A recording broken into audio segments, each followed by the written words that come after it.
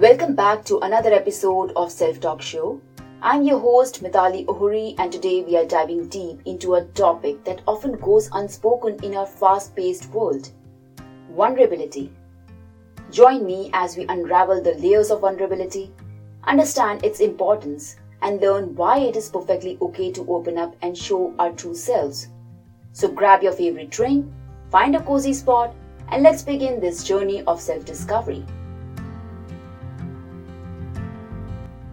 To kick things off, let's clarify what vulnerability really means. Vulnerability is not weakness. It's the courage to be authentic and open about our emotions, thoughts, and experiences. It's about embracing uncertainty and allowing ourselves to connect on a deeper level with others. Many might wonder, why should we embrace vulnerability? Well, research shows that vulnerability fosters genuine connections and meaningful relationships. It's through our vulnerability that we let others in, creating a space for empathy and understanding. Remember, the strongest bonds are often formed when we share our insecurities and struggles. We can't talk about vulnerability without addressing fear and shame. Society often conditions us to hide our vulnerabilities, fearing judgment or rejection. But by acknowledging and sharing our vulnerabilities, we actually free ourselves from the shackles of shame. It's a brave step towards self-acceptance. One of the most beautiful outcomes of embracing vulnerability is the development of self-compassion. When we allow ourselves to be vulnerable, we treat ourselves with the same kindness and understanding that we extend to others. This self-compassion becomes a powerful tool for personal growth and resilience. Now you might be wondering, how can we practice vulnerability in our daily lives?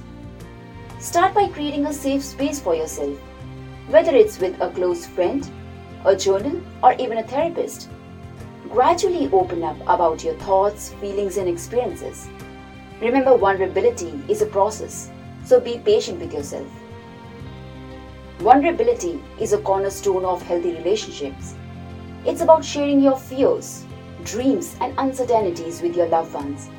By doing so, you invite them to share their vulnerabilities as well, fostering a deeper connection built on trust and authenticity.